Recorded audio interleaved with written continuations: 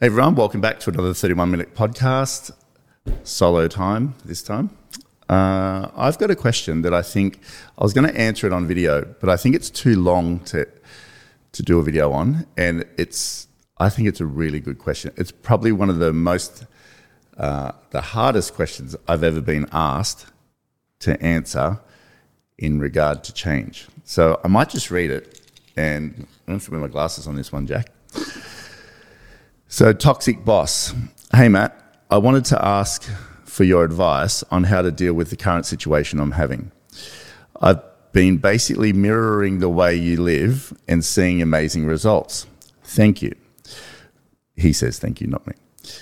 But it's attracting a lot of hate, jealousy from my work colleagues, but mainly my boss. My boss is taking S-H-I-T, talking crap behind my back and just doesn't like me. And my other workmates are also feeding into it. We are all similar age. This is making me feel in a state of fear and insecurity and actually making me start to doubt, which is obviously low on the emotional guidance scale. I feel like I've lost all momentum and can't stop thinking about not being liked and can't get into the zone at all. Basically just operating in a really low vibration, which is affecting all my habits. I would love to know how you would deal with this situation. Should I sit my boss down and have an open and honest conversation, or is it time to leave the workplace? I really love my job. Thanks so much, Matt. What a great question, Jackson. Excellent. You don't have a microphone today. Let's sort of break this thing down because I understand this completely. I really do. And so first thing, you go to the top part where he says that he started to mirror the changes that I've made in life and he's loving it. And I think he says his results are, his name's Lou, by the way. I think he says his results, seeing amazing results. So that's great. And I think life is about constant change. Nothing ever stays the same and nothing lasts forever. So you changing is a really good thing. But here's something funny that happens when you change. Your environment changes as well. So because everything's got to change to match your frequency. All that's happening is why you're seeing great results in your life is your frequency's changing, nothing else. So that's where you're going right now. And like this morning, I did breathing, ice bath, red light bed, usual pod routine. That's my morning routine. I love it. It makes me feel great. It helps me step into the day in a high vibrational state. I didn't do cardio today because I just didn't feel like the time allowed. Tara got up, we've got a newborn, things like that. So I like to stay in a rhythm. And you got to remember, everybody has their own vibrational signature. That's where they're at this point in time now. And a lot of people don't work on that. They're just living by default. So like if they have a good day, it just happens like that. If they have a not so good day, it just happens like that. And they don't do much about it and they have their own habits, which creates the vibrational set point in their life. They're used to thinking a certain way. They're used to speaking a certain way. They're used to operating in a certain way. And that's the reflection of their life. So when you step out and start changing yourself, it does make them think about themselves also. You know, when I started bodybuilding again, started taking testosterone, started doing all this sort of stuff, I had people ringing me saying, we want the old Matt back. We like the old Matt better.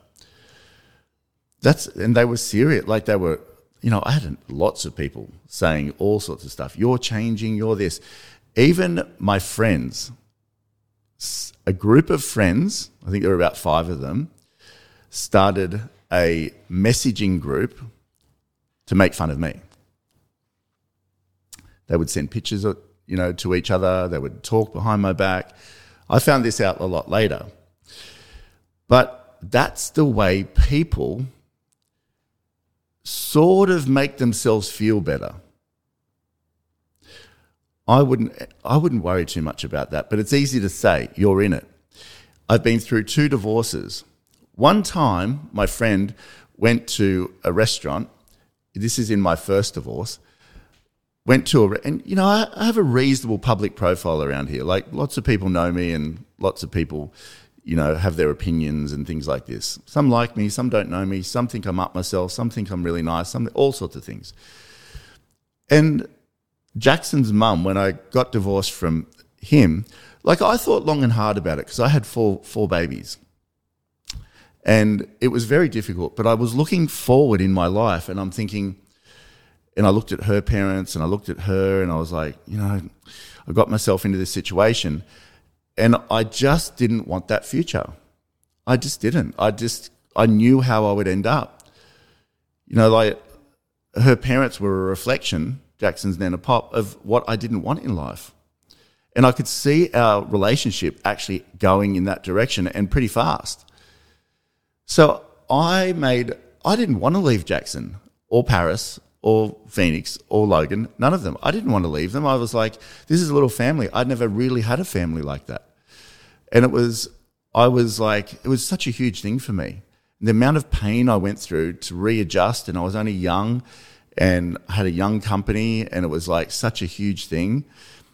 And my friend was at dinner one night, and he rang me and said, there's a table of 20 people talking behind us saying how you've abandoned your kids and you've done this, just walked away. And it didn't matter what I did. Like, I've never missed a beat financially supporting either group of my kids. So I've got 4 with Jackson's mum and 2 with Shelley, and I have 1 with Tara. And I've always been the best provider I could physically be. Isn't that right, Jackson? Yeah. I'll get a testimonial here. You don't have a microphone, do you? No, I don't bring up. No, okay. Hello. Yeah. Go on. Yeah. I've always been a reasonable provider. Well, even when I didn't have stuff, I always made sure you guys had what you needed. Yeah, you definitely, when we needed stuff, you sorted that out. It's like, but I think I understood you were working, and like a lot of us kind of understand what you're trying to, we do understand what we're trying to build. Yeah. But when you were little, you didn't. No. But I still used to come over, take you riding down in the cul-de-sac I was thinking about that the other day. Yeah. I used to read you a story every night. Yeah.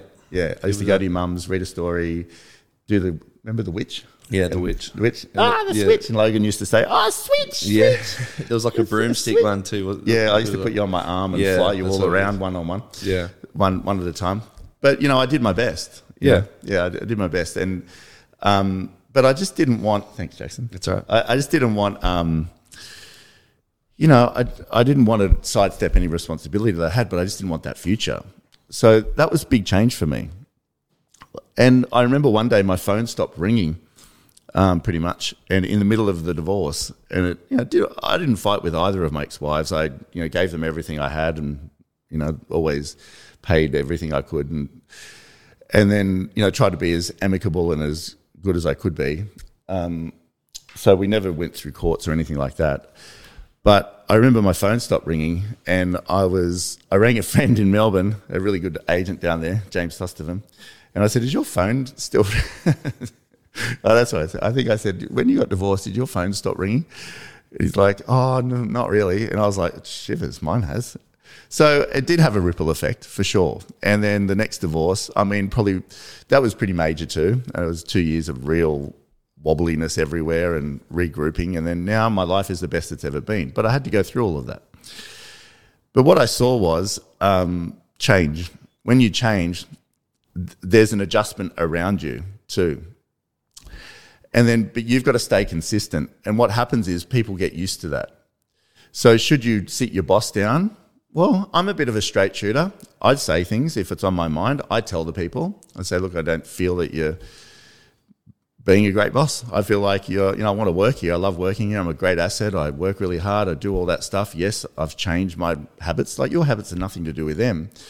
But you've got to remember, you're reflecting something back to them. Like, you're making them think about themselves. So they might, when I go to places, sometimes people see that, I work out, and they go, gee, you look like you work out a lot. And I say, yeah, a bit. And they're like, yeah, a bit. And they go, well, I need to start working out again, and they start going on their own rant for no reason. I don't ask them. They just start going on that. So you make them think about themselves. So their insecurities are nothing more than, potentially looking at you thinking, oh, gee, I should be doing more with myself. And that's why people make fun of you a lot of the time. But one thing also on top of that is things pass. Things definitely pass. And you've just got to stay as consistent as you can and show them that you're getting happier. And don't do it for them. Do it for you. But they'll see that you're getting happier and happier, happier. Hopefully your results are matching that as well. And then it'll steady itself. And then, funny enough, they'll probably start doing what you're doing a lot of the time. Jackson used to not make fun of me, but he'd be like, oh, you're in the ice bath and this and that. We were talking about yesterday, the sauna. And Jackson's like, oh, I might start doing saunas in the night because it's good for him. But you've got to let people find their own way to it. You can't sort of push yourself onto people. But once you become a walking advertisement for better, then people do definitely start gravitating to that. I think Jackson sees me, how consistent I am. Maybe get on the microphone again, Jay. Jackson sees how consistent I am. Very consistent, yep. Yep. And, it's not that you make fun of me. You sometimes make fun of my shorts.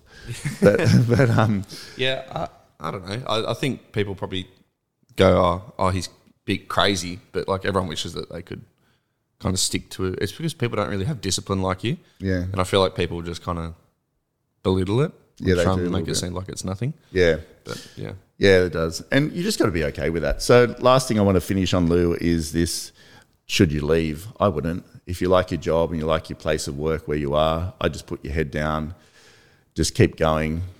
After my second divorce, the whole town was talking about it massively, and a lot of adjustment period. There was lots of things going on. Everyone was just waiting for me to fall on my face. But I just stayed steady as I could. There was some very wobbly times in there emotionally and things like this, and regrouping and, honesty and things like this to myself and people around me. It was just I just, when I got remarried, some people didn't come to the wedding because they didn't agree with it and things like this. So, but I knew which direction I had to go, and I wouldn't change that or change that because of anyone for anything, because that authenticity of a decision that is the right decision for you you might end up leaving this place, but you'll definitely be attracted to something better. Definitely. Your real friends, your real people are all that matters. And I had some people stick with me right the way. I've had one guy, Dino, has been my best man right the way through. Jordan didn't judge me. Trev didn't judge me. We just marched on, and everyone did and a few people didn't, and it didn't really matter anyway. But now I'm at the fittest version of myself, the best version of myself, the happiest I've ever been, the best relationship ever. My kids are good. The thing with Logan, had to sort of, work through that, but we all pulled together pretty well, and life is powering. So Lou, wake up every day, do what feels right to you. Do not compromise for anybody else. Be a really nice person. Work super hard. Increase your targets at work. Work out the system on how to get there. Stay focused. Don't engage with too many people around you if they're critical of you, because they'll move out of your way over a period of time. Make consistency and discipline your superpower, and life will follow. And whatever happens, be good with it. Whatever changes come, be good with it. And be excited every day, and you will be led to the path that lights up for you and shows you where your greatest success is.